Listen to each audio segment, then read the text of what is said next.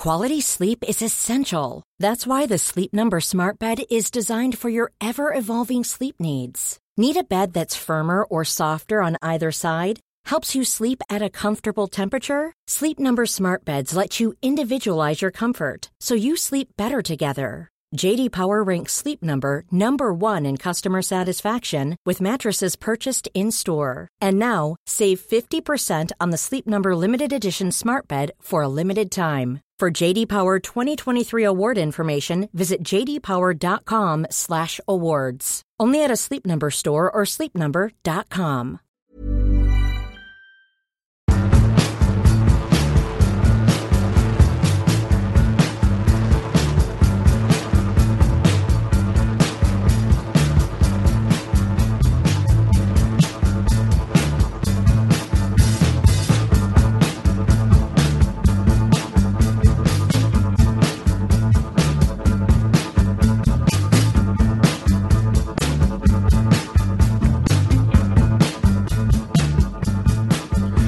Right, hello you bunch of miserable bastards, and welcome back to Rule the World Cup Roost. That is a name. It's a kind of a working title that was just made up on the spot last time, and I'm going with it again, Raji Baines. Hello, Raji Baines. Hello. How you doing, mate? Not too bad, yourself? Yeah, I'm great. You still masturbating over this football pornography that we're being served up on a daily basis? Yeah, it's slowly petering out, and you know we've got 2 days now without a game, so it's almost like going cold turkey. But I'm looking forward to the further we get in, the more tense games we have, because this has been another great round, completely different to the group stages, but it's been fantastic again.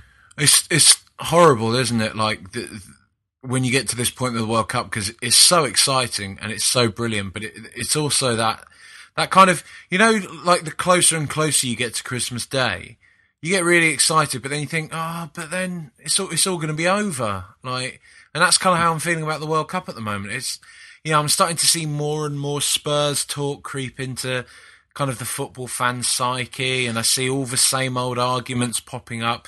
Oh, should we keep Dawson because he's a hero? No, we shouldn't. We don't employ cheerleaders, and I just think, oh Christ, back to that shite again. Like, I can't be bothered for all the arguing and the speculation and the made-up formations of players that we haven't even signed yet, and speculating about fucking training kits, for Christ's sake. I've seen people arguing and talking about the new fucking training kits. Like, I just can't be bothered for it. I just want this World Cup to last forever. I love it. It's amazing. It's almost like having an affair, isn't it? I've never had an affair, but this is why I kind of, if I were ever persuaded to, I think this is probably why people might do it, just because there's nothing to worry about like there is at home, and all you get is pure, unadulterated pleasure, I imagine. But I don't know. I wrote a Tottenham piece recently about who I think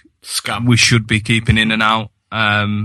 Just because I put together some a month or so ago. I think we spoke about it when we were talking about Tottenham on the podcast, and it was just a loose colour-coded sort of graph thing.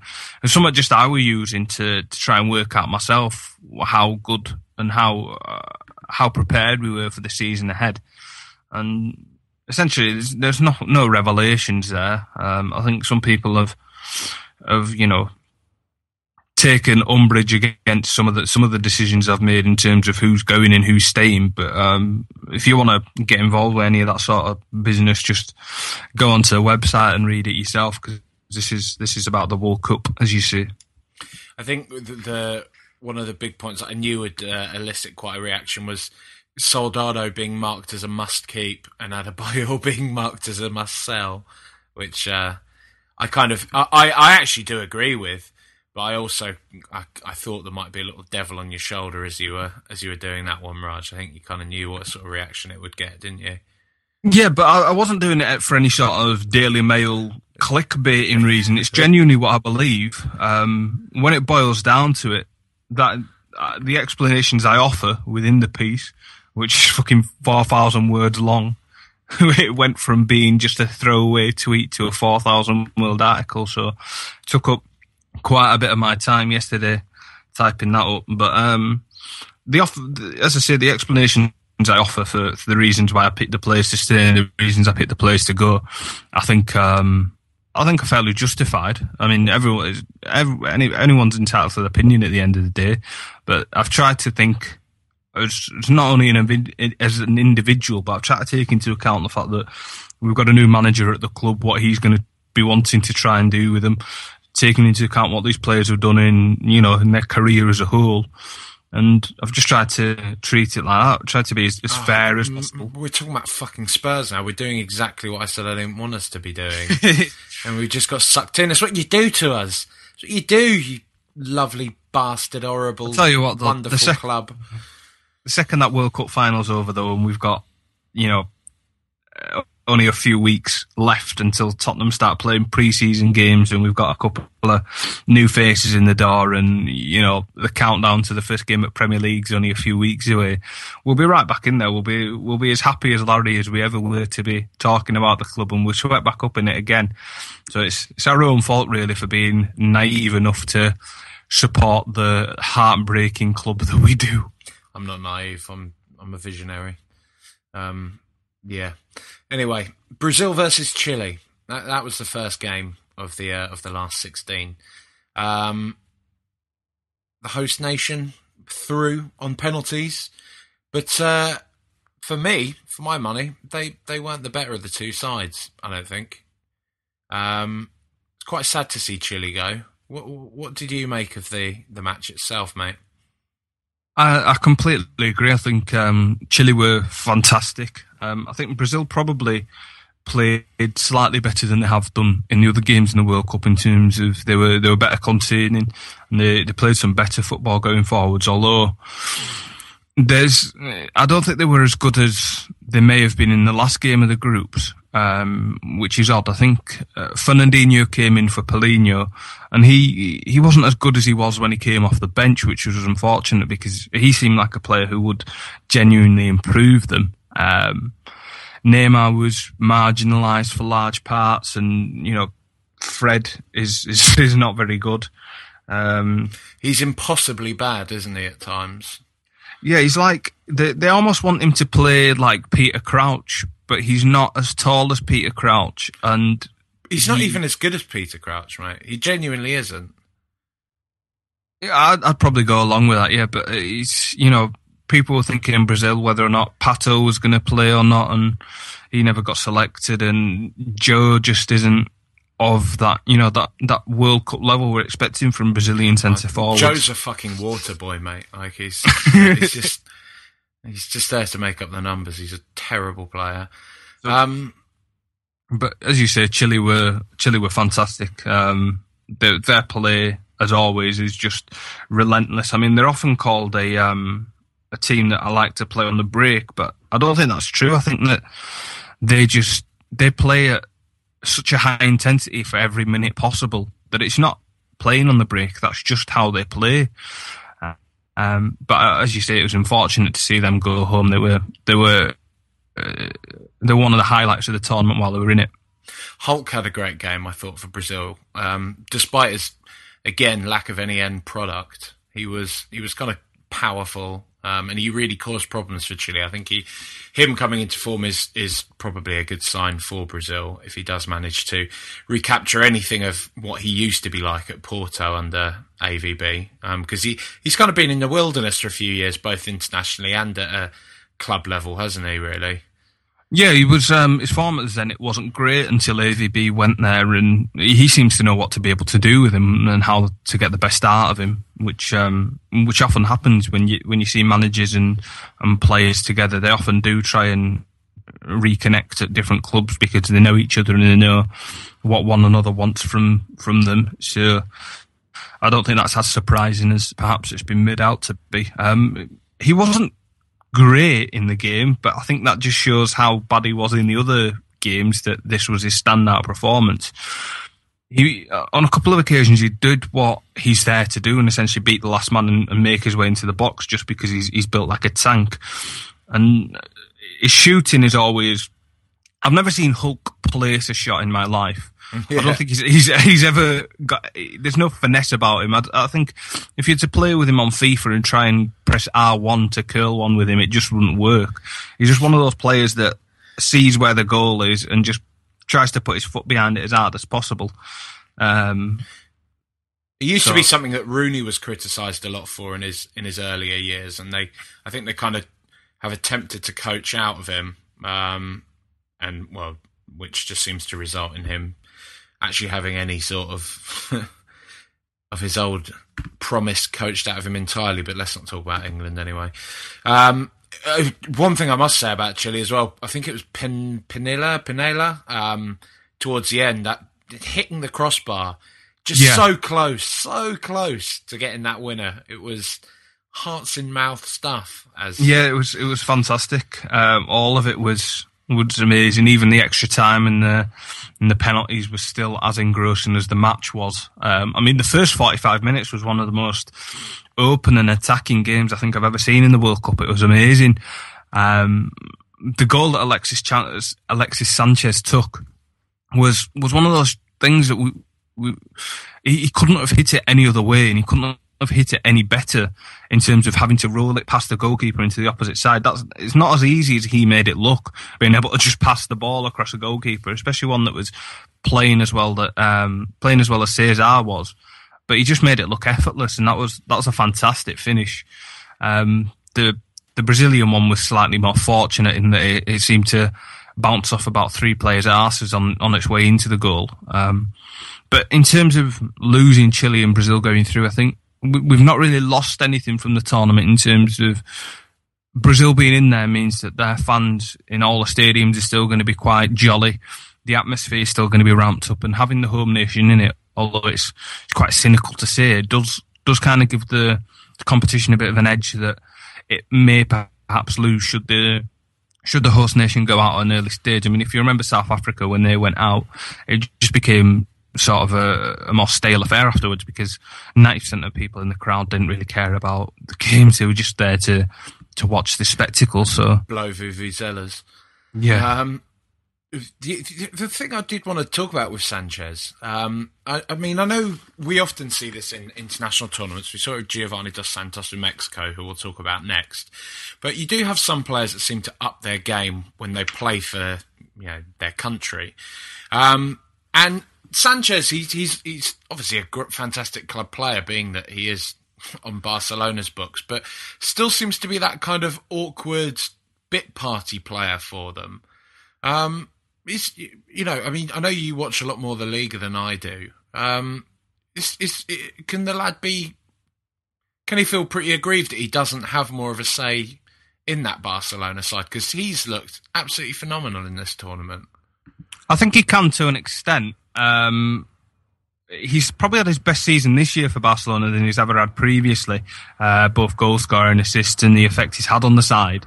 But the reason why players such as Sanchez get marginalised at Barcelona, and the same can be even said of Cesc Fabregas, is that they have such an ideal surrounding their youth system at La Masia that the players that come from inside their setup they see as Barcelona through and through from being a child all the way up, and they've learnt their trade there. Even the players that finished their youth career there, went elsewhere and came back, such as like Jordi Alba. They're the players that they almost have more time for, and they're given more of a more leeway with it. Yeah. The same can be seen at Tottenham when players like Jake Livermore and Harry Kane are afforded a small bit more time because we feel slightly bit more connected to them. We want them to succeed more because we see them as Tottenham players we've created.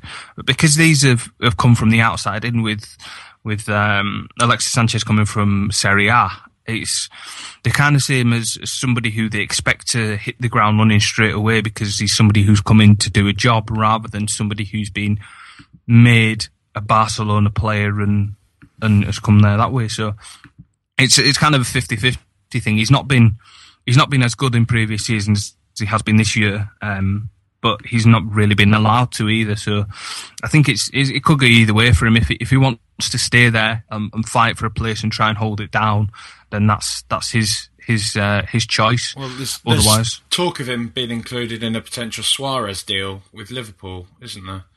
I think that would be fantastic for Liverpool. Genuinely will. I think they'll come out of that deal better than they will do having kept Suarez, in all honesty, for several reasons that, don't really need explaining too heavily, because it kind of sort of self-explanatory. Getting rid of a player with the baggage of Suarez, as good as he is, it doesn't really make a difference to me personally. But being able to get rid of him and bring in a player who might not be as good but has the potential to be, and is probably as effective in a similar position, will probably make them a better team unit, is a fantastic move for them, and they'll probably be better going into the Premier League and the Champions League with a player such as him, rather than the Suarez, cloud hanging over them for another season. Which provides us a nice segue into the next fixture, Colombia versus Uruguay, which could be heralded as the James Rodriguez show. What a sensational tournament that lad is having at the moment. He really, really has, I don't know, for me, alongside probably Leo Messi, been the best player out there in Brazil, wouldn't you say? Yeah, people have been quite snidey about how swept up people have been with his performances, purely because he went for a large amount of money last summer, and he's a player that, people who are interested in football and leagues outside England have known his name and have known what he's done for a large amount of time now, through the years he spent at Porto and last year at Monaco. We've watched him progress as a player. However, being able to do the same and translate it into your national side and be able to do it on the world stage at the World Cup is a completely different thing. And the World Cup, although some people have written it off pre-tournament, that is, written it off and said that it doesn't hold the same magic and mystique that it once did when you didn't know the players from aboard, and it was a much bigger show and a much bigger exposition of everyone and different countries and different styles and different football. It still, for me, has the ability to give a player the stage to make his name on. I mean, it's that cliche that you never judge a player on the World Cup and you never try and buy him on the back of a World Cup, but Rodriguez has been fantastic. The goal he scored, both of them, were fantastic for completely different reasons, and he's been the talisman for his side after Falcao got injured. So you can't really say much against him. I mean, the age he is and the performances he's put in are amazing, and if he now, I've already seen him in the press being asked whether he prefers Real Madrid to Barcelona, and he's quite happily making the kissy face at Real Madrid as much as he can. So he's fair play to him. He's been amazing, and I hope he continues to be. It's not much to really say about Uruguay. I mean, Edson Cavani's arguably had one of the most disappointing tournaments of the so-called big players out there. But they never really kind of kicked on in this match at all. It just seemed to be that Colombia dominated the play, really. And Uruguay never really kind of got going at all. They got, I think they got sidetracked by the Suarez affair and felt victimised to a degree that was absurd. And they kind of allowed their preparation to be hampered by that. Sounds like another club associated to Suarez, that, doesn't it? As well. As far as Cavani is concerned, I think he's a player who's fairly dependent on the system upon which he's playing, and the system they've played with him when Suarez isn't there hasn't got the best out of him, because he's not got the ball to feet as much as he perhaps would. He's not been played in behind. He's not, because he's a big bloke, people think he might be a target man or something like that, and that's just not his game whatsoever. He likes to drop off deeper. He likes to pick up the ball and play it inside out and play his way into the area, and he's just not been given the opportunity to do that. I mean, probably his best moment was that assist for Suarez in the England game, where you saw him kind of pick up some nice space, drift in and out, and play that perfect pass, which is more of his game and more of what he's been doing at PSG, where he's kind of been playing second fiddle to Zlatan, which you would expect. I don't think anybody's going to be upstaging him anytime soon. But the tactics going into the Colombia game were odd in terms of they just seemed to want to contain them and wanted to be as negative as possible to stop them performing. And then it was almost as if they came to play for penalties because they thought that might be their best chance of going through, which was disappointing to see. They did get into the game better later on when they had no other option but to attack. But previous to that, it was Colombia just took the game in their stride and picked them at will at very good times in the game. I think the first amazing James Rodriguez goal came shortly before half-time. Goal of the tournament, surely. I'm not sure, to be honest, with the Cahill volley. I think they're two very similar skill sets, but the manner in which Cahill hit it on his wrong foot, had to judge it first time over the top of his shoulder while he was moving, and was moving away from the goal as he hit it as well. And the distance the ball travelled from pass to foot compared to Rodriguez being able to... I mean, it's a hard skill, don't get me wrong, but the way in which he was able to turn and cushion the ball onto his foot was much more... He almost managed to set himself up. You know, have you ever played Heads and Volleys Red Ass, where there's the rule you're not allowed to set yourself up? Yeah. I think it's similar to that in that Cahill didn't set himself up. He just took the volley first time and hit it as best as he could. I mean, he hit it straight at the goalkeeper, but it was hit so well that the goalkeeper couldn't get anywhere close to it. And if he had, he would have probably broken his wrist. But the James Rodriguez goal was amazing. I mean, the skill set is completely different in terms of the way he set himself up and chested it and turned, and the look over his shoulder beforehand just made it a tiny bit better because he showed that level of awareness and the fact that it wasn't a gamble. It was something that he'd planned in the seconds before the ball has reached his chest, and it's the sort of goal that only comes out of playing at the height of confidence. And it was amazing to see. I mean, the flight of the ball, the goalkeeper even got a hand to it, but he couldn't keep it out. It was amazing. I mean, so aesthetically pleasing as well to see it lick the underside of the bar as it went in. So it's a fantastic goal, but I think for me, I might just edge towards Cahill's for now, just because it was something completely out of the blue, and it was just fantastic, to be honest. You when you set your sights to the quarter final, given the kind of the way they're playing and the momentum that's behind them at the moment, it wouldn't be a huge shock. I mean, it would be a shock, but it wouldn't be a huge shock for Colombia to turn Brazil over, really, would it? No, I think the attitude to going into this game is much the same as it was for Brazil versus Chile. And I think the result, to be honest, is probably going to be much the same as well. I think Brazil are probably going to be the second best team on the day, but I think somehow they're going to be able to muscle their way through again. And I think that's probably how they're going to be able to do it for as long as they can, just by being subpar, but just through sheer determination and willpower from the fans, they're going to be able to somehow keep going. Because there is, with the South American team sometimes going against Brazil, there is a predetermined sort of inferiority complex where teams just don't play as well against Brazil as they may have done in the past. I mean, there's that crazy stat that Chile have been knocked out in they've passed 3 knockout stages, past 3 or 4 maybe, every time they've been knocked out by Brazil now. And if that's not going to give you some sort of disheartener every time you're drawn against them, you think we can't beat these. Every time they find something else to beat us with. It's like, isn't that crazy stat? In the past 10 years, Spurs have now finished above every single team that's been in the Premier League, aside for Arsenal.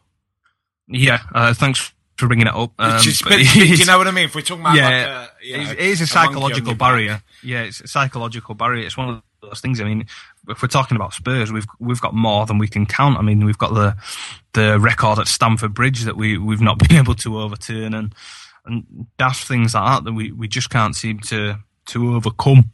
And it does. I mean, even though these players are different to the ones that will have played in previous tournaments, and the turnover of staff and everything, the fact that the fans remember, and the fact that the statistics will be rolled out before every game, and everyone will be more than aware of what is going on every time those two teams play each other. It's It's something that I believe makes a difference. I think sports psychology has advanced to a level now where we know it makes a difference. So I would think that Colombia would have to be exceptional, and they'd have to it'd be a case of mind over matter for them to beat Brazil. I think they're more than capable of doing it, and part of me, just as I did with the Chile game, hopes that they can. But either way, I think that's a win-win, that game. Either way, I think it's going to be fantastic, and I think either one of those teams is going to give us something to look forward to in the semis. Definitely. Right, let's move across to the next set of second round games. First, turn my page on my notes. Oh, your little trusty notebook. Yeah.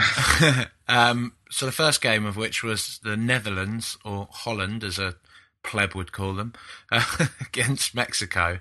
What a turnaround for the Dutch! Dying embers of the match. Looked like they were going out, really, and then the rest. Louis van Gaal used the water breaks as like a basketball timeout. Every time he managed to get him over for a huddle, he tweaked the tactics and told them to change it up a bit. And every time they went back out, they adapted and they were better off for it. So I mean, he's just used what he's given there to the best of his abilities. Had they not stopped for that drinks break halfway through the second half, they may well not have turned it around, to be honest. I mean, what just on this drinks break malarkey, what did you make of this? Because I've seen quite a few people say, the Mexican team can feel a bit of umbrage that that essentially these allowances were made to accommodate European players who aren't used to playing in this climate, blah blah blah blah. I think that's actually kind of like not racist. But it's a tenuously kind of ignorant point to make, like that just because these lads are Mexican, that they're not going to get thirsty and want a drinks break in this sweltering atmosphere, because it was brought into play because of the exceptional circumstances under which the game was played, in that it was hideous, the heat was oppressive, and it was it was almost unplayable. But do you to go along this chain of thought at all, do you think in any way, shape or form this did favour the Netherlands more than it did Mexico? I don't think geography has anything to do whatsoever with the fact that there was drinks breaks involved. So I don't think it has anything to do with thirst. I mean, you don't have, you didn't see any players pouring themselves an old fashioned on the touchline. It wasn't to do with just, 5 minutes, lads, you can have this to yourselves, It was nothing to do with that. It was purely health and safety, and it was purely there to make sure that they weren't going to become dehydrated and they weren't going to keel over, which can happen to anybody, no matter what part of the world you're from. Everybody needs to be hydrated. It doesn't, because they're from Mexico and because they're from the Netherlands, doesn't mean their genetic makeup is any different. They just need to stay as healthy as possible, and the fact they've been included, and the fact that some managers have taken more advantage over it than others it's fair game, because it's not as if the Mexicans were told to stay on the pitch while the Netherlands went off for a tactics talk and a quick drink. If the Mexican manager was as tactically astute as Louis van Gaal, he would have taken exactly the same opportunity to tell his team what to be able to do in the last 10-15 minutes after that drinks break than his opposition did. So there's no sort of advantage to either side. They both afforded exactly the same opportunity. It's one of the few things that FIFA have actually gotten right. So, I mean, we take every stick we can to beat them with, but in terms of keeping everyone safe, that's the best thing possible, because the last thing anybody wants to see is anybody any sort of health injury to anybody just through sunstroke or dehydration. I mean, the last thing we want to see is anyone keeling over in the style of Fabrice Nwamba or Danny Hache. We just don't. That's not something we want to be able to see at our showpiece event.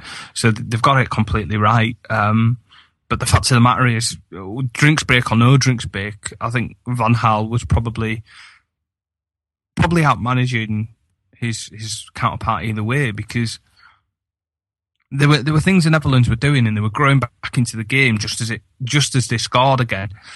And he changed it up. He made them into a 4-3-3, pushed Dirk Kuyt to right back because there was so much room out there. He he took what he could and he kind of gambled and it worked. I mean, the first goal came from Schneider, which was preposterous given how badly he's performed in this tournament. And there's a running theme. He's been awful, hasn't he? There's been a running theme of poor players scoring huge goals in this round, and he did well to finish that. I mean, it was just one of those. It was similar to Messi against Nigeria, where he just sort of just kicked it away with all the arrogance you'd expect from a man of that's got his own number tattooed on his arm.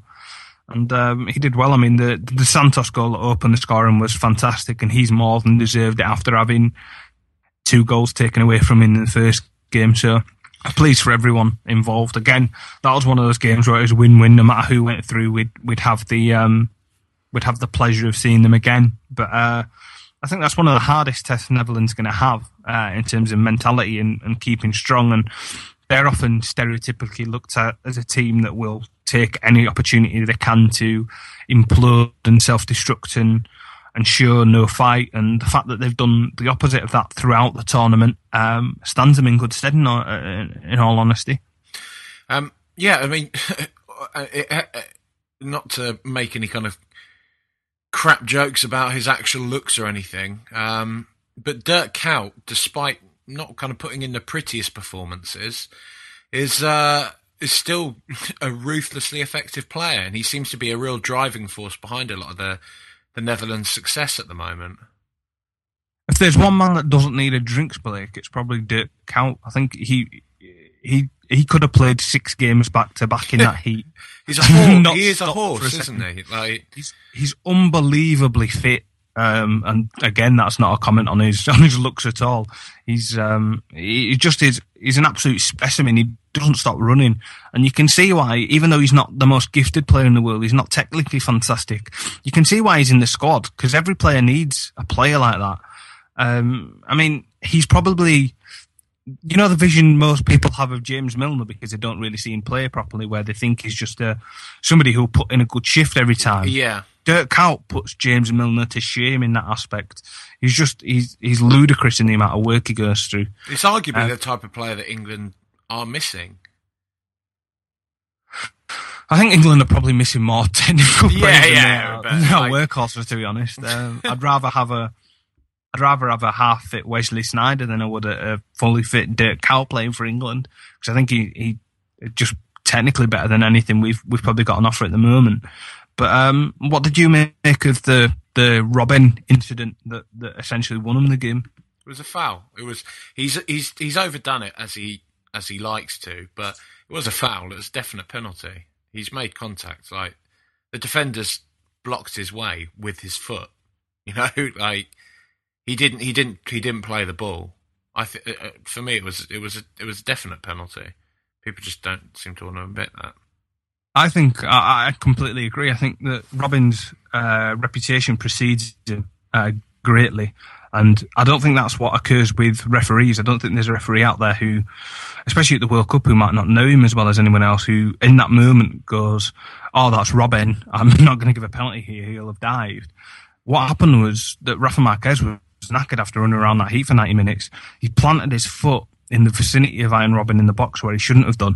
Actually trod on his toes, which is contact, and I don't think enough people have felt a man stand on their toes as they're running to fully know what it's like. With studs as well. Like. I've played rugby long enough to know that any sort of contact on your feet when you're running at any sort of pace is going to knock you off balance. I mean, he swan dived Robben, but you expect him to. As soon as he felt anything, he was going to be going over like Tom Daley. And that's not any sort of distasteful joke. He was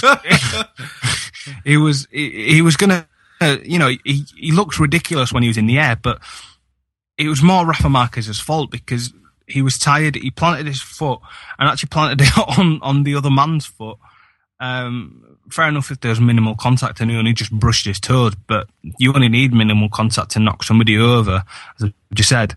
And his leg came across him, and Robben was going over before their legs made any sort of contact. But it was an impediment, and he needed to, he needed to be more clever there and just try to sort of jockey him and keep away from Robben as much as he could, because you need to be more clever in them sort of situations, especially Rafa Marquez, who's played more football than anybody else probably at that tournament. Yeah, has he's a good level. Seasoned player. He knows what he's doing. And he's been fantastic in that tournament up until that moment as well. So it was a shame for him. And I'm sure he regrets doing it. I'm sure he's not complaining too heavily about Robin diving, because he'll have known that he could have managed that situation much better. But I'm glad we agree. Yeah, that's the short-lived managerial career of Nick Griffin at the World Cup over and done with as Mexico depart. I made that comparison to Sam Tai when he rather awkwardly kind of giggled but didn't respond properly, did he? He does look like Nick Griffin, though, doesn't he? Mate, he looks ridiculously like Nick Griffin. Thank you. I think it must. I think it actually is Nick Griffin. I do. Nick Griffin's secretly Mexican inside. He just can't control it. It would be fantastic if Nick Griffin went home and put on a sombrero and eats burritos whilst punching himself in the face. I hate me. I think we're probably being racist against Mexicans now, which isn't the best. But yeah. As long as Nick Griffin's the butt of the joke, then we're having a bit of a Top Gear moment, aren't we? They did have a thing against Mexicans, didn't they? Who was it that wasn't allowed into the country?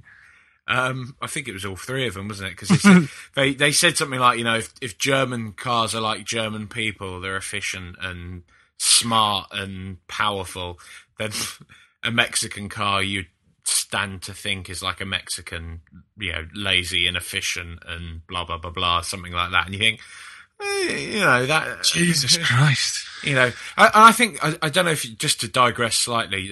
Steve Coogan made the very good point of it's very easy for a British person to be racist against a Mexican because there's not many here, and it's a country miles away, and blah blah blah. There's not many here. Yeah, exactly. But it's like if you replace Mexican with Pakistani, then it suddenly is. You realise why you can't kind of make these comments about people. It's just it's ridiculous. What would a Pakistani car be like, or is that treading a line that we shouldn't cross? So the next game, Costa Rica against Greece, probably one of the in what has been a spectacular World Cup, probably the worst game. I don't know. I'm loath to say it's been the worst game. It went to penalties, so that was quite exciting. But there weren't many talking points in this one, really, were there? There was a red card that was well deserved. 1-1 in normal time, which was probably right. I mean, Greece managed to grind out a goal somehow. I mean, they are ridiculous going forward. They are like the least penetrative attacking side I think I've ever seen in my life. They're ridiculous. What does Georgios Samaras actually do? What does he? What is his function? Because I know he's kind of their best player, supposedly, although I don't think he is. But he's at least their most high-profile player. But he just seems to do nothing. He tends to now play off the left. When he was at City, he was a striker. But I think since going to Celtic, he now plays off the left and sort of drifts inside in an almost Christian Eriksen under Tim Sherwood sort of manner, which gives him more of an effect on the game when he wants. Because he's got some pace about him. I think because he's such a tall man, he seems to look quite lethargic whenever he's doing any sort of movement. I mean, he almost reminds me of Berbatov in his body manner, although with half of the ability. I think he has his moments. I don't think he's anywhere as good as some people try and make him out to be. I think he's effective on his day, and I think he has flashes where he's somewhat effective. But I'm not gonna start calling him, the best Greek player available or something like that. But as I was saying, with Greece, they had more chances to win that game than I think they probably deserved. When Costa Rica went down to 10 men, each and every one of them were knackered. I mean, there was one point where Joe Campbell literally couldn't jump for a ball. He was that tired. He just sort of watched it go over him and just sort of deflated underneath it. As much as we loathe that, he's going to be like a new signing. Joel Campbell is going to be like a new signing for Arsenal. He looks like a pretty talented young lad, and a lot of the noise coming out of their camp is that Wenger's been watching his performances intently this World Cup, and he is going to form quite a large part of that because it seems as though the work permit problems that have thus far stopped him from playing for the Scum have been resolved now. So, he does look like a talent, doesn't he? Yeah, he actually does. And as I said to Sam in the last pod, it's not even his goal scoring that's the most impressive thing about him.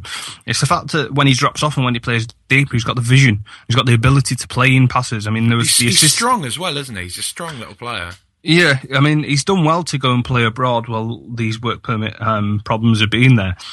I think they were actually resolved a season or two ago. I'm fairly right in saying, but Arsenal have just not wanted to have him at the club for that amount of time. I'm not entirely sure why, but they've kind of kept him on the books but loaned him out for a season or two while he's been able to play in England, and just sort of giving him time to become his own player abroad, which now looks like the right decision, because I'm not sure, had he just been sat on the Arsenal bench or playing for their reserves, had he become half the player he is at the moment, because at Olympiacos and in Spain previously, he's been able to play full league campaigns, and with Olympiacos he's played in the Champions League to a decent level, so there's nothing against what he's achieved whatsoever. So as unfortunate is that his destination is going to be there, he's as a Costa Rican and as a World Cup player, he's been fantastic, and the fact that he managed to step up to take that penalty when I genuinely didn't want him to, because I thought, you are so tired, you are so knackered now that I don't think you've got the mental strength to be able to decide and be able to cope with this amount of pressure at the minute. But he just rolled it into the corner fantastically. So that's one thing to note from that game, from both sides. Incredible set of penalties from both teams, like just professional kind of execution. I know obviously one of those was saved, but it was a particularly spectacular save to deny the Greeks. Keylor Navas' save was he had no right to be saving that. It wasn't even a bad penalty. It was ridiculous. It was one of those where he didn't just get the side right, but he gets the height right and the power that he sprang at it almost immediately. I mean, it was unfortunate, having watched it back, that he was a good half a foot off his line as he dived, which shouldn't be allowed. It's one of my pet hates, keepers coming off the line. Always seems to happen though, and you've even got the refs standing there on the line most of the time now, but they still manage to get away with it, and I don't understand how that happens consistently. Exactly. I mean, if I was a goalkeeper, I would quite happily take the piss and be jumping off my line, because I'd know that 90 out of 100 times the referee isn't going to be able to pull that back, because for some reason he just sort of lets it go. Do you remember the Europa League final when that went to penalties? Sevilla keeper he was pretty much 2 yards from the kick being taken every time he saved them. It was ridiculous. Yeah, it was an absolute piss take. If I was a FIFA referee, that would be something I'd be trying to encourage my colleagues to clamp down on as much as possible, especially with the amount of fucking penalty shootouts we've had this tournament. I mean, it's just an unfair advantage, but Costa Rica scored 5 out of 5, and you can't complain with that whatsoever. If we're to look at the quarters, you have to see it going to the Dutch, really, don't you?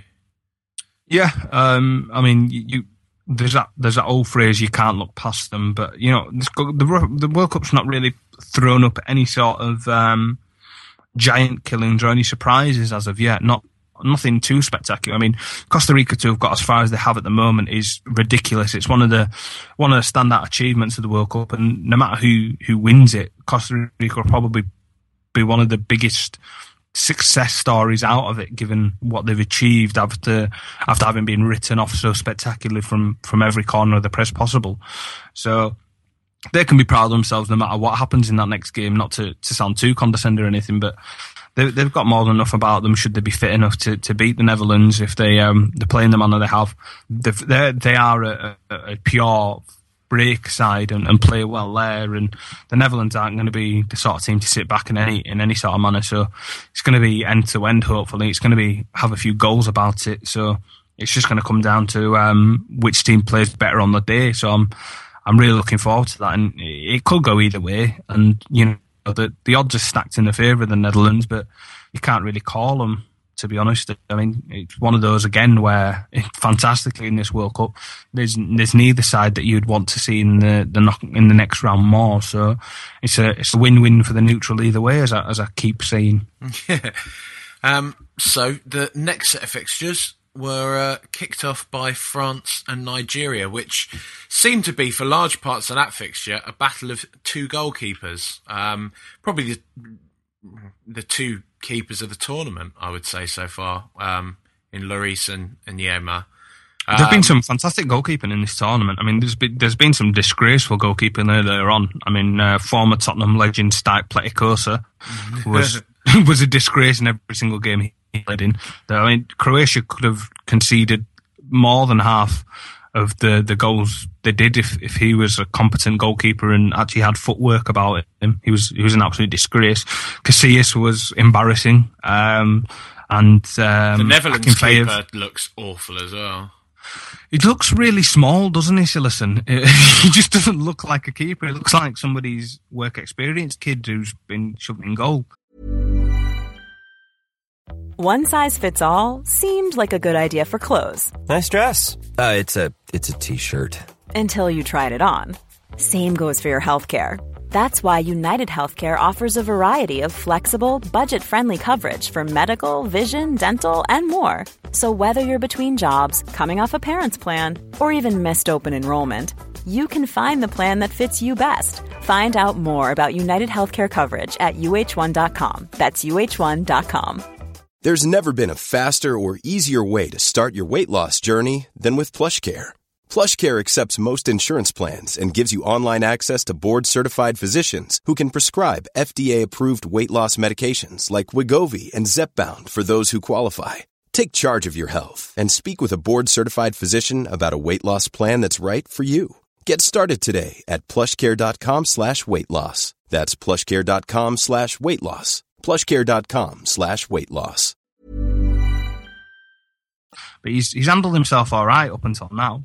Akinfeev for Russia's been disgraceful, but we've seen some performances from the likes of Ochoa, Tim Howard last night that I'm sure we'll get onto, Keylor Navas as well, and they've all been fantastic. So, as you said, Victor Wanyama, as I said on the last show, was my goalkeeper at the group stages. He let himself down a lot with the first French goal in this one. I mean, he was trying to overcompensate for his defence being terrible, as he often does. I mean, not terrible, but they're organisationally, they leave a lot to be desired.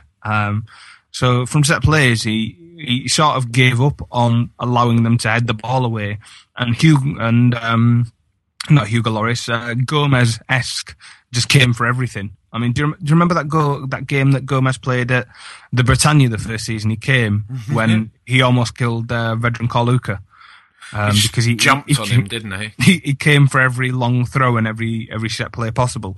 It was a similar decision to that Enyema made, and it just pretty much palmed the ball onto Paul Pogba's head. So it was horrible to see. He just let down every bit of good work he'd done up until then was pretty much gone. And France kicked on after that and did very well to just see it out and score again. They're seeming like a ruthlessly efficient unit in this World Cup, the French. And I know we spoke about it on the last pod, but again, a real strong candidate emerging to take the trophy home, I think. Probably the least French side I've ever seen in my life in terms of the manner in which they play, the team cohesion, and just the fact that nobody seems to have fallen out with anyone yet is refreshing to see from their perspective. I mean, they have this ridiculous record in the past few World Cups of either going out in the groups or making it to the final. So it looks like one of those years where they may well be in for another final. The aim for them, as I think we said last time, was to be ready for the 2016 Euros at home in France, and they look like they've done that with a couple of years to spare. One thing I will say, an honourable mention to Olivier Giroud, who, again, not just have a dig at Arsenal, but he just isn't. He isn't a top class striker at all, I don't think. I don't rate the lad. I really don't. They made a strange tactical decision to play him down the centre and push Benzema wide, purely because Nigeria tend to condense the game centrally because that's where their biggest assets are in defence, and they try and, tunnel teams in towards them down the middle so they can just bat them away as much as possible.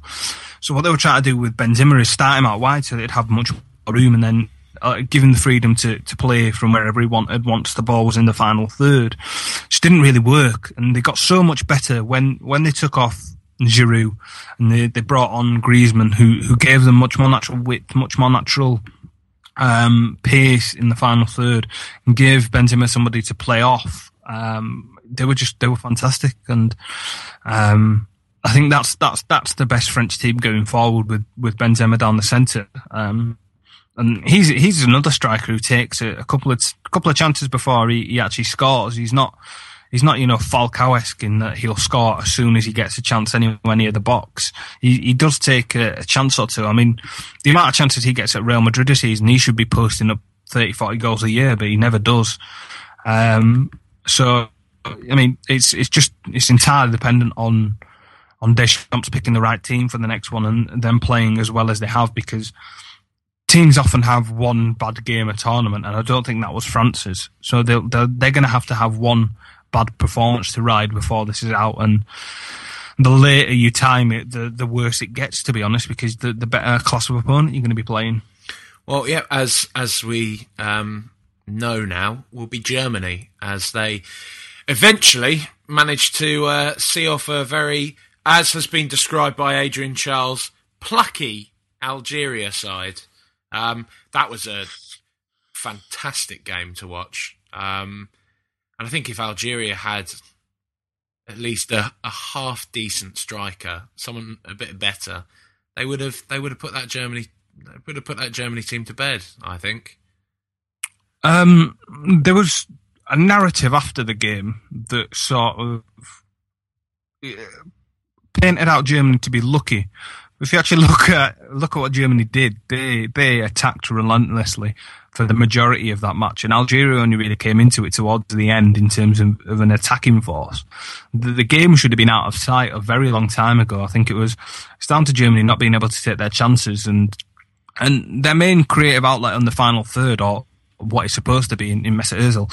Again, not to have a bash at Arsenal at all, it's genuinely not, but he was absolutely terrible. He just, nothing would go for him. Everything he tried wasn't coming off.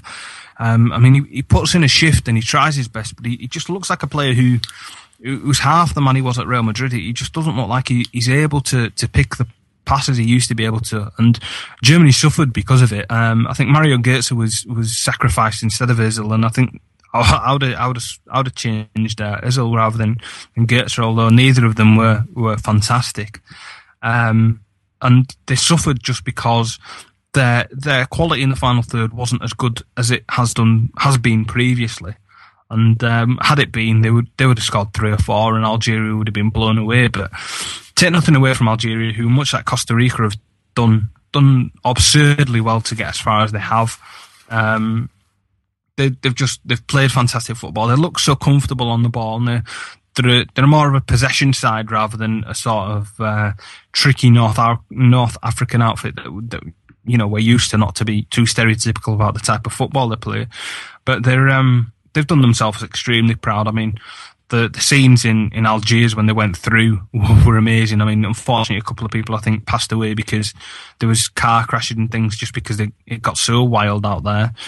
But they were they've done themselves proud, and they've given themselves a platform. I think that's one thing that these teams that have gone out in this round have done more than anything else, is if they use the style of football and the passion and the ability that they've shown at this World Cup, if they use that as a platform to build upon and work towards in the future, then there's no reason that they can't repeat what they've done this tournament again in 4 years' time.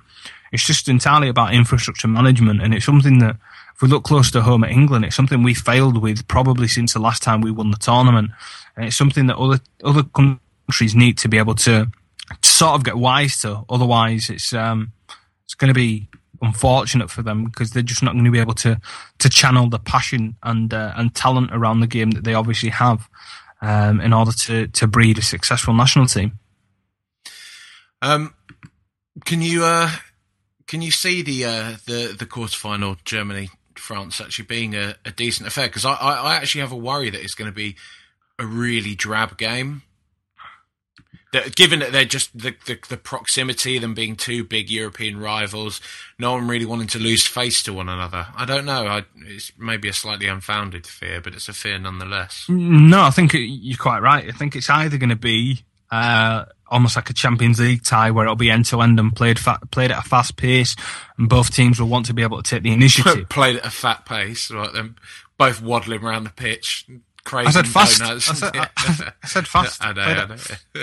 Played at a fast pace. But as you say, it could go the other way where both teams are worried about losing and don't want to go behind and could become a cagey affair. I mean, your guess is as good as mine in terms of the quality of football that's going to be played between the two. I do think going into it that France are perhaps the favourites for that, or they should be. I mean, Germany will probably be the ones that the bookies will give you the odds on. And given their record in previous tournaments and the ridiculous nature of how far they get in international tournament after international tournament, they've probably got the pedigree to try and go through. But I think Deschamps has shown more as a manager than Jürgen Löw has. I think Löw has he's flattered to deceive quite often, and some of his tactical decisions have kind of been painted over by the fact that he's got so many good players at his disposal. I think he has to make a couple of changes to that Germany side in order to get them playing fantastically. I think his decision to play 4 centre-backs across the back four, while looking solid on paper, just hasn't worked in terms of being conducive to having a decent attack with, modern fullbacks being so important. He's got one of the best in the world in Philipp Lahm, who has understandably played a full season pretty much at Bayern in midfield. So he's one of those players that can play pretty much everywhere on the park. But if you haven't got such if fullback isn't your most gifted position and you've got one of the best, but then you choose him to play midfield, it's an odd decision, and they looked a lot better when he went back to right back.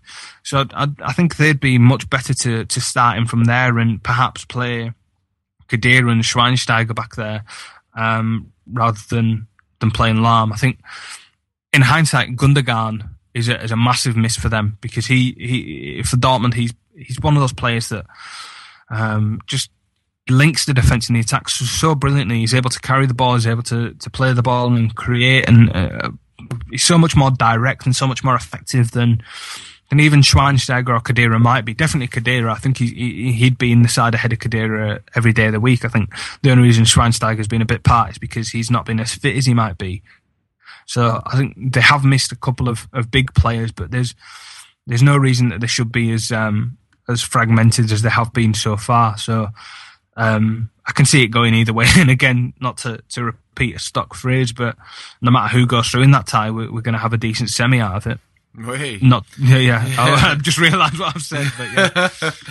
Yeah, I don't think it's going to be that exciting, mate. But it's probably the pick of the round, actually, in terms of fixtures. Pick of the quarterfinals, I'd say, anyway. But we do have one final set of fixtures to talk about, which were played last night at the point of recording this. The first of which was Argentina versus Switzerland.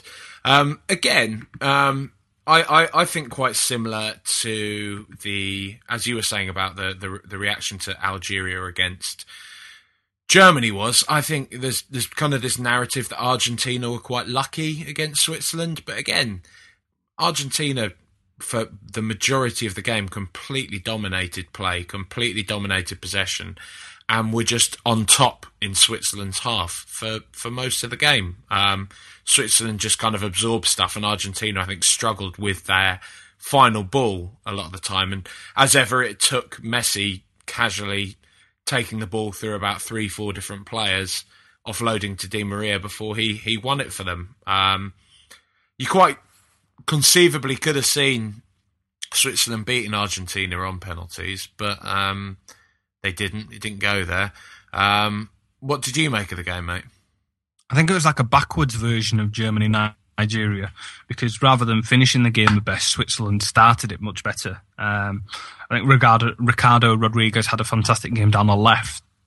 And they created probably the better chances in the first half, and they probably should have taken them, in all honesty. There's one chance, snapshot that was saved with Romero's legs. That was a good save. And then there was one where Dermich, I think, got put through, and he went for this. He probably made the right decision in trying to lob the keeper, because Romero tried to come and sweep and then decided not to halfway through, and he was neither here nor there. So he could have been lobbed, and had he connected better and had he executed the finish better, he would have been. But it was an awful finish and just went straight into his hands, and he looks out there. But after that, as you say, Argentina grew into the game. Messi got more of a foot in the game and had more of an influence over it. That was the word I was looking for. And they did grow into it, and by the end of it, they probably deserved it more than Switzerland did. I think if I could, I would sit down Sabella and slap him relentlessly. With your Willie. And just try and get him to play a better system than what he is doing at the moment. Because we talked about it last time. We talked about the disconnecting between the two sections of their side. And as Rob said, he wrote that article about them tactically and their lack of any sort of team cohesion between defence and attack. So they need to get that right, and he needs to get that right. I mean, he's not one of the best coaches in the tournament whatsoever. I mean, had Argentina been coached properly, then they would have been such a better team than they are now. I mean, they've got half-fit Fernando Gago, who's having to play, and he's been asked to be more defensive than perhaps he could be, passing the ball out. They've got Mascherano, who does a lot of nothing, really. He wins the ball back a lot, but his recycling of possession isn't the most effective. Going forward, Lavezzi wasn't very good in his role, deputising for Aguero. They need him back, don't they? Well, Aguero wasn't setting the world alight when he was playing, in all fairness. He looked very congested, and he was trying to do a lot of coming inside and blocking off space that Messi could be operating in. And that team is essentially built to create space for Messi, which, when you've got a player that good, you can't really argue against, in all honesty. If you're going to give him space, just give him it. But some of the forward players just aren't doing their jobs they could be doing. I mean, Higuain, again, he had a couple of chances yesterday that he didn't put away that he may have done previously, and he's probably had a below par tournament. Di Maria had good games beforehand, but his performance in that last game before he scored was astoundingly bad. He just had no end product. Every time he got the ball, awful, wasn't he? Every time he got the ball, he seemed to lose it. So he needs to adjust the tactics. Stop trying to play with a back five and stop playing too many defensive midfielders. And he needs to try and give that team an impetus and try and give Messi more of an outlet around him than he has done previously, because there is going to come a point where they're going to play a team who are clever enough to mark Messi out of the game and take advantage of how bad their defence is. I can't remember exactly what the stat is, but with Di Maria, I think he gave away possession something ludicrous, like 51 times. That's it, isn't it? Yeah, I was going to say 50 odd times. Like, that's absolutely ridiculous, especially for a player of his ability as well. I mean, he's come off one of probably the best seasons of his career at Real Madrid, where he's been fantastic, and that performance is just nothing like the player we've seen. I mean, the finish was fantastic. He took it well, but you just couldn't see it coming from him up until the time he hit it. So it's going to be interesting to see how they adjust, because I mean, if there's so many people quite clearly telling Sabella that something is wrong and something isn't working, if he doesn't change it now, then he probably deserves to go out, and he probably deserves to lose that job, because he's just shown nothing in the way of being good enough to be able to manage a team of players that well, because he's actually taking away and reducing from their ability with poor systems, which is a shame to see. One attitude that I do find, I do understand, but at the same time I find just spurious and weird, is this idea that Argentina are just relying on Messi to do something really great. Well, no fucking shit. You know, like, he's one of the best, if not the best player in the world. Of course you want your best players to do something special. Like, I don't understand why that's being used as a stick to beat them with constantly. And I saw like Robbie Savage had just the gall to say that aside from Messi, Argentina had a distinctly average squad. You just think, are you fucking for real, Robbie Savage? Are you, like, have you watched back any footage of yourself when you played football at all? Like, you know, what you want about? And I'm genuinely finding across the board, and I've been quite surprised with the BBC as well, across the board, just how poor the punditry has been from the terrestrial channels. I mean, it's par for the course of ITV, but the BBC as well they've been on an ITV level, mate, I would say, the way they've been kind of talking about this World Cup. You got Lawrenson there, who couldn't be any less interested in the football or in the World Cup or just in life in general, it would seem. Like, he just sounds so miserable and so unenthused. You think, mate, you're at the fucking World Cup. You're in Rio. You're paid to talk about football. Like, I don't know if you saw, I tweeted it out yesterday. Like, he was providing these little match updates in the ticker. And I hadn't sat down for the first bit of the game, so I was relying on these to kind of get me through the first kind of 10 minutes until I was in front of a television.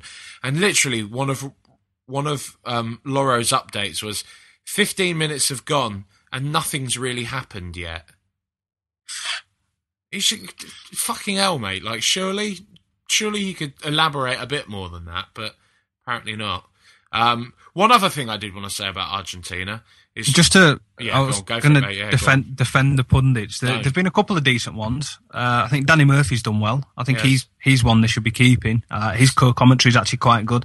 He ventured into laughing at foreign people's names for 30 seconds in one of the games, which, you know, was slightly distasteful and took away from the fact that his actual knowledge of the game is quite good. The BBC commentator that isn't Jonathan Pearce, I can't remember his name off the top of my head now, but the one who did the game with Danny Murphy last night, he's very good as well. He actually knows the game and isn't confused by goal line technology in the manner that Jonathan Pearce is, who is a glorified robot wars commentator. He used to be all right, Jonathan Pearce, which is quite annoying. He's woeful. He's now. not. He's a really odd man, I find. He's a Crystal Palace fan. He's every time he has a strange thing against Manchester United, and every time any sort of mention of Eric Cantona happens, he always has some sort of snide remark to make because he's a Palace fan. He always holds it against Cantona or Man United, what he did to that fan there, even though the man that he kicked was a horrible human being who was throwing racial slurs at him, and I couldn't be any more supportive of Eric Cantona kicking him again if he ever got the chance to. But it was such a shame that he's one of their anchors because he's terrible. I think one of my favourites, and probably actually my favourite commentary of this tournament, has been the game between Japan and Côte d'Ivoire at 2 a.m. between on ITV. It was Gary Bloom who was doing it. He's got 200 followers on Twitter.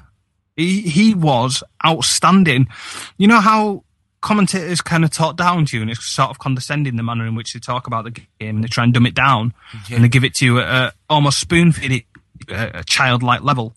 It's almost as if like CBBC are commentating for you, the sort of the way they boil it down. It's he did the complete opposite. He treated you like an adult. He knew that clearly the people in the UK that were going to be listening to him were the people that knew about football. He pronounced each and every one of their players' names perfectly.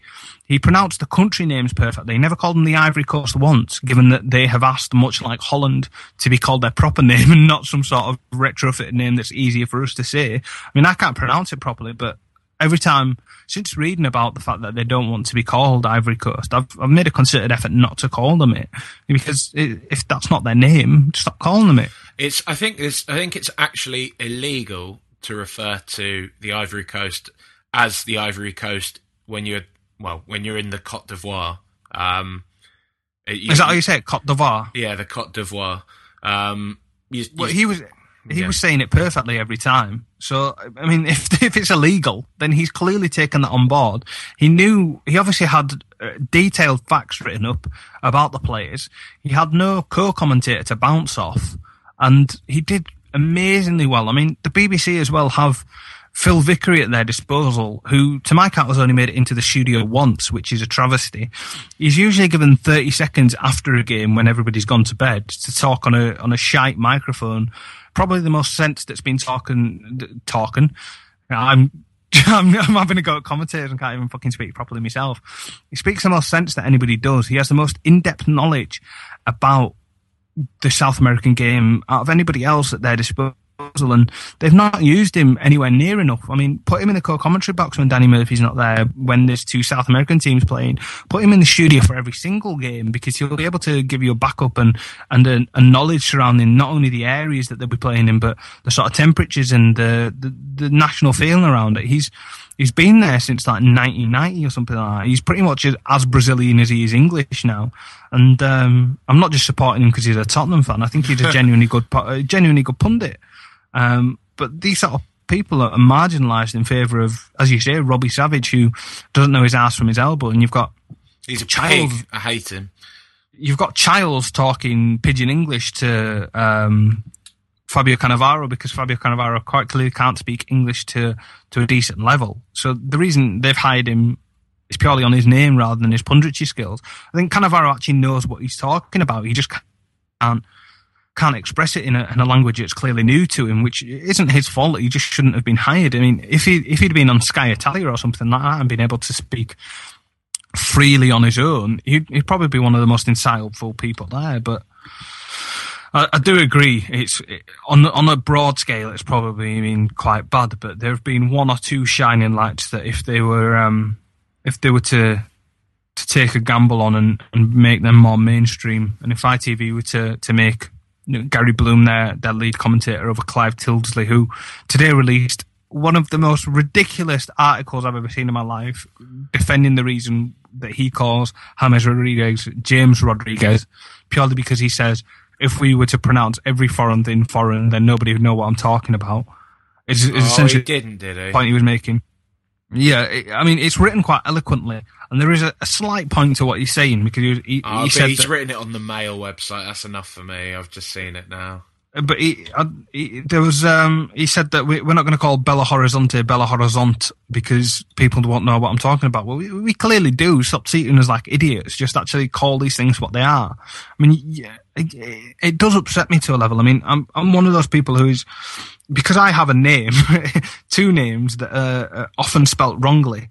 My surname, especially, people obviously stick an inexplicable E in there. It's one of my pet hates. I'm quite strong about spelling people names correctly. So whenever I write an article, I'll always try and put the correct accents on people's names and things like that. I'll always make the effort of doing it, because with the technology I grasp now, it's as easy as typing out a normal letter. Precisely. So there's no excuse not to.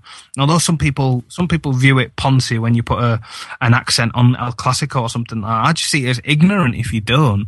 Because fair enough, we're speaking English to other English speakers. But if you're talking about something that is Spanish or is in a different language or is French and it has an accent there, and that is the manner in which it is spelled, then spell it like they wish, because it's ignorant to go about it in any other way as far as I'm concerned. It's just it hardly broadens your horizons. But I think we've gone on about that long enough. I think we've got one game left. We do have one game left, and that's your good mates, the United States of America, bowing out to Belgium in as much as the narrative that's been concocted around the match may have you believe not the biggest surprise, really. I mean, it was a valiant effort from the States. They did play very well, and it was probably the most entertaining game, or one of the most entertaining games of the tournament thus far. Were you surprised by how well sort of the States took it to Belgium, mate? No, actually, in terms of being the footballing side of it, they've actually handled most of the games fairly well. I was disappointed with how they lost concentration towards the end of the Portugal game. They should have seen that one out. I think had they seen that one out, they would have given themselves a bigger game against Germany, because they would have given themselves a chance to win that game. I think Germany were quite comfortable in that game in the end anyway. It was similar to the Germany game against Nigeria, in that Belgium should have had the game put to bed a long time ago if it wasn't for Tim Howard, who had one of the best individual games at the World Cup so far. He was outstanding. I think he had a record amount of saves compared to anybody else. I'm not sure if it's in the World Cup ever or just this World Cup, but it's up there. He made some great saves, but I don't think there was any stage in which Belgium were actually threatened by the United States until the very end, in the last sort of 15-20 minutes, when they scored that odd volley goal where it looked very good, but when you actually watch it, it was slightly scuffed, which is very harsh because it's a very hard thing to do. It was a really good ball over the top, and they did well to get back into it. And to be honest, after that point, Belgium kind of went into their shell a little bit more. They had a couple of breakouts, but defensively they were in a shell. They were in a bit of a muddle, and they had chances to win it. I mean, there was is it Wondolowski who thought he was offside or didn't know where he was and skied a chance that was pretty much begging to be put away. And he was actually miles onside as well. I know he was onside, but there's some sort of discrepancy regarding whether or not the flag went up from the linesman to signal a goal kick, or the flag went up from the linesman to signal offside. Because I think the TV actually called it as offside, but I think some of the people inside the ground, the journalists that were there, have seen it differently and said that he was flagging for a goal kick, and it was just really quick to flag for a goal kick because the shot was so terrible going high and wide that, he just stuck his flag up straight away before it went over the line. Yeah, this one will probably amuse you as well, mate. We managed to watch the end of this game. I went to see Monty Python at the O2 last night. So we caught the rest of the end of the game in a bar there. Quite a few American people there, and there was one guy as that, whatever his name is, Wondolowski, isn't it? Who missed Wondolowski? Yeah, who missed that the shot at the end. A chap from the crowd, an American guy, shouting, "My gosh, how do you miss a goal shot like that?" Like, actually shouted that, which probably didn't do a lot for the neutrals. I think a lot of Americans don't know about. But they had they had other chances as well. Dempsey had a one-on-one that, had he probably been more alert and fitter, he might have been able to lift it over the top of the goalkeeper, but just hit it straight at him in the end. But Julian Green's finish, absolutely fantastic. I said that, didn't I? I said that it was an odd volley. An odd volley, but I liked it though. Yeah, as I say, it was a difficult skill. He did really well to get it in. He's very young, isn't he, Julian Green, at Bayern Munich? Yeah. I think another one that we've been linked to as well. So any player that scores in the World Cup will never to be linked to Tottenham within hours of having played well. I think just to, not to go on a tangent, but just to justify what I said last time about the American support. The point I was making wasn't against any sort of American football fans who actually know what they're talking about. Because there are a few of them who actually, the ones that sort of set up their own supporters clubs and whatnot and watch the games at ridiculous times over there and are quite committed. I have no problem with them whatsoever. They're much the same as us. They've probably got more of an understanding of the game than most British Armfair fans have got, in all honesty. It's the ones that have jumped on the bandwagon and sort of made a stereotypical enthusiastic, patriotic look towards the game that hasn't sit right with me. The amount of coverage they've got over here. Did you see the BBC ran a strange, trail where they played, Born in the USA over it, and it was just seemed so overbearing, and it seems so unfortunate for the actual US football fans that support it in such a dedicated manner, that the fact that they've been derailed somewhat by the fact that they've got these new soccer bros, are they calling themselves? Yeah. In the stands that are doing these. It's quite. I look at it as quite an odd way of supporting. That's why I've disliked them. That's why I actively supported Belgium yesterday, because they annoyed me to a certain extent. Well, it's just and the thing is, I think as well, just to make clear, because I think people maybe from the sort of responses you're getting on Twitter don't get the fact that you are equally as scathing of British chest-beating jingoism. And that's essentially what a lot of this is. A lot of this is people that don't have an interest in the sport, that just want to say, my country is the greatest country in the world. So are just jumping onto something just to essentially legitimise their own ignorance and jingoism. And that I think that's what I have umbrage with a lot of people doing this, especially, and I think the States is quite a unique case in that they are a country that are so outspoken about the fact they don't like football for large parts of it, that they don't even show an indifference to it. They show an actual kind of dislike and distaste towards the sport, yet are fully embracing it when it kind of suits them, when it gives them this chance to just legitimise these ridiculous beliefs that somehow, because they were born on a certain patch of land, that they're better than someone that wasn't born there. And I don't know, I think that's kind of what I personally have an issue with this kind of soccer bro mentality. But that, as you have quite rightly said there though, Raj, at the same time, there are... it's just as ridiculous for a British person to say, "Oh, Americans can't follow football," because that's wrong. There's plenty of Americans that listen to this who I talk to, who I'm good friends with in the workplace, who I talk to on Twitter and here and there, who, again, as you say, know much more about football than your average kind of British fan. So it's not a kind of Americans shouldn't do football. It's not about that. It's about the kind of some of the people that are now proclaiming or professing to have this interest in the sport when they probably don't at all. Well, when they definitely don't at all. And it's not a one-way thing either. I think the point that some people are missing as well is that it happens to people in most sports, because I was speaking to somebody who runs a like a UK NFL type of website, who, their whole spin on it is that they're British people watching the game at ridiculous times over here when they come on, much the same as American fans do watch football over there. So they're watching American football and covering it in their own British way over here. And they tell stories of how condescending responses they get for their opinions from American fans who don't take their input properly. And all I wanted to say was that while I still dislike the US, and I'm not going to apologise for wanting the Belgians to win, I wasn't in any stretch of the imagination having a go at the football fans that support it, in a proper sense, every day of the year and actually look out for what's going on and understand it. It's just the new breed of fans, as you rightly point out, that are doing it for ulterior motives. Yeah, well, I think the main thing to remember is that in every culture, in every country, there's always going to be cunts. It's unavoidable. But given that America's bigger than us as well, they're going to have more of them. Yeah, exactly.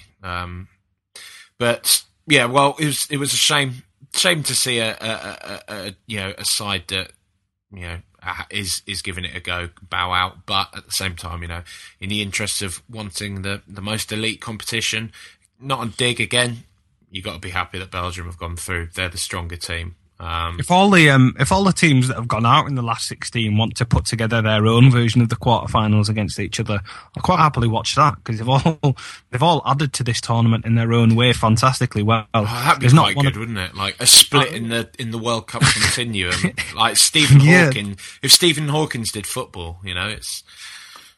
There's not one of those sides that have gone out in this last 16 that I've been happy to see go out, and in a footballing sense, and they're all teams that I'll happily watch again. So that, it's just, you get quite attached to some sides during the group stages, don't you? Like the Mexicans, you want them to win, you get behind them, and like the Chileans, then one or two teams drop out of the group stages, and then everyone starts dropping like flies after that, and you suddenly start realising this tournament isn't going to go on forever. And it's gonna be boiled down to one game in Rio between two teams at some point. I think there's only 8 games left now, which is slightly breaking my heart as I say it. And you know, it's been a fantastic tournament, and I can't, as much as I can't wait to see the rest of the football that's going to be played and some of the games that are left to be contested.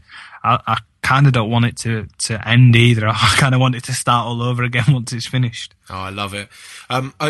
Just one thing to talk about quickly is the quarter final, Argentina against Belgium, which is a tantalising prospect because they're two much lauded teams, two very attacking sides that probably haven't kicked into full gear. So if they both manage to hit their pace in this quarter, it could be a brilliant game we've got in store. Yeah, I think Belgium have got to look at where Switzerland went wrong, because defensively and attacking that they're similar sort of prospects. I think they need to learn from Switzerland's mistakes in that last one and defend as well as they did and mark the attacking players and marginalise them as well as they did. But they need to be able to take their chances as well. So if Eden Hazard needs to have a much better game than he's had done previously, Kevin De Bruyne needs to be able to start finishing more and playing well in the final third. I mean, a ridiculous stat with him yesterday was that he set up one of the most shots in a World Cup ever. But he seemed to have a very quiet game because he was happy to lay off the shots and he was happy to just create, but he wasn't really giving them any sort of further impetus in the final third. I mean, that sounds slightly harsh given the statistic I've just said, but you know, to win World Cups, you need to take the game by the scruff of the neck a little bit more.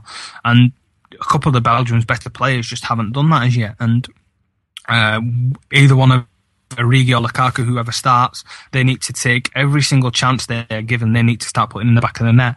And I think the thing that counts against Belgium in this game is the fact that they've been scoring so late on in games. The pattern of their games has been that the front three, including one of the strikers, has battered the defence and tired them out for such a long period of time.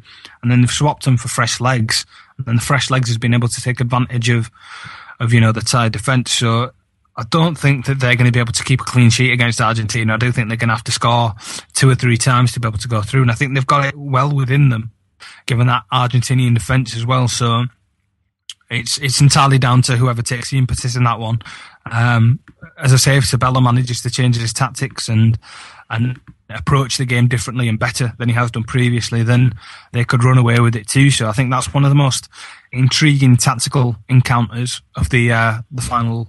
Is it Final Four? Yeah, Final Four games. Yep. Of the quarterfinals. So I'm looking forward to them each individually, but that one I think from a tactical output is probably one of the most intriguing. As well as Germany and France. So, you know, again, I think I've said it for every single one of them now, but it doesn't matter who goes through, we're not going to be sad to see either one of them play again, I don't think. No, so I cannot pig in weight. But yeah, so that thus concludes our look at the second round. And the look ahead to the quarterfinals. I guess we'll probably find time to do a little piece in between the quarters and the semis, won't we, Bainesy? I've quite enjoyed this little one-on-one dialogue we've had going on this afternoon, actually. Well, we've never done it before, have we? I think we kind of text each other and like organising it, and sort of said get anyone on, and I think it was just the fact that we've never been able to just have a chat between the two of us before, and the fact that this isn't a regular show in that we've got to speak to an opposition fan or anything like that. We've kind of taken the advantage to just kind of essentially broadcast a chat would have otherwise had through text. Yeah, with lots of kisses and stuff, and also intermittent bitching about certain Photoshop celebrities on Twitter. That's as well. Our favourite pastime. Jesus Christ, there's been some absolute classically shit efforts this World Cup, I tell you. But yeah, let's not start naming names and having a flame war. You know, can't be asked for all that. I'm so tempted, but I'm not going to. Yeah, all right then. Well, thanks for listening, everyone. And if you want to, are you going to do all the followers here and do us there? And I don't know if I can be asked. Should we do that? Do you reckon? Yeah, can do. We didn't do it last time, so we may as well in case people have forgotten. One thing I would say very quickly: check out Raj's article on Luis Suarez on the Sabotage Times this week. It's a very good read. Again, he doesn't like to talk himself up too much, but when he's not on here being a gobshite, he is quite a talented writer, is our Baines. So have a little read of his Suarez article. It's very good. Forgotten I'd written that. Yeah, well, it's really good, and as well, read the comments. Fuck me, the comments. What the prize comment on that is, if you actually get your facts right, Suarez wasn't racist 11 times. He was only racist once. Oh, great, nice one.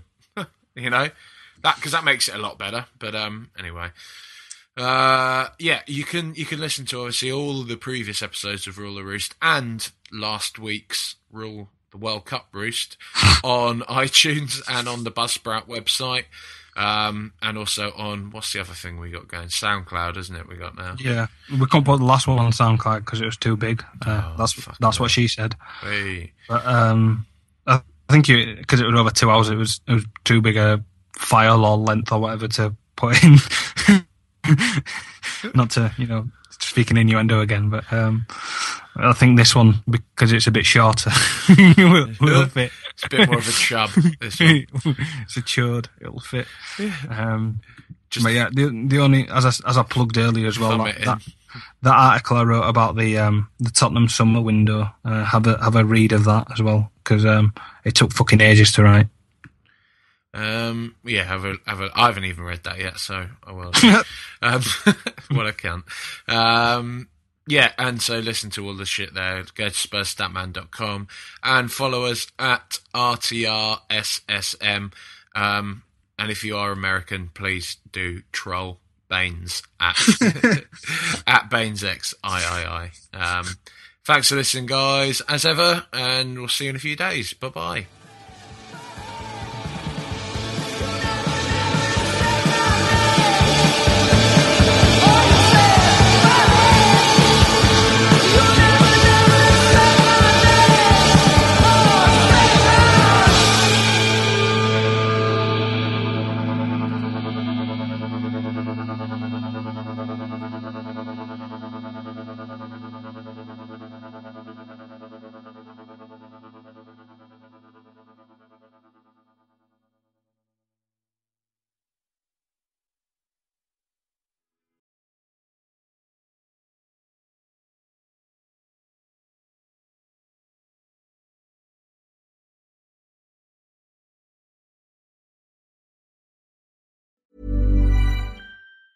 Planning for your next trip? Elevate your travel style with Quince. Quince has all the jet-setting essentials you'll want for your next getaway, like European linen, premium luggage options, buttery soft Italian leather bags, and so much more. And is all priced at 50 to 80% less than similar brands. Plus, Quince only works with factories that use safe and ethical manufacturing practices. Pack your bags with high-quality essentials you'll be wearing for vacations to come with Quince. Go to quince.com/pack for free shipping and 365-day returns.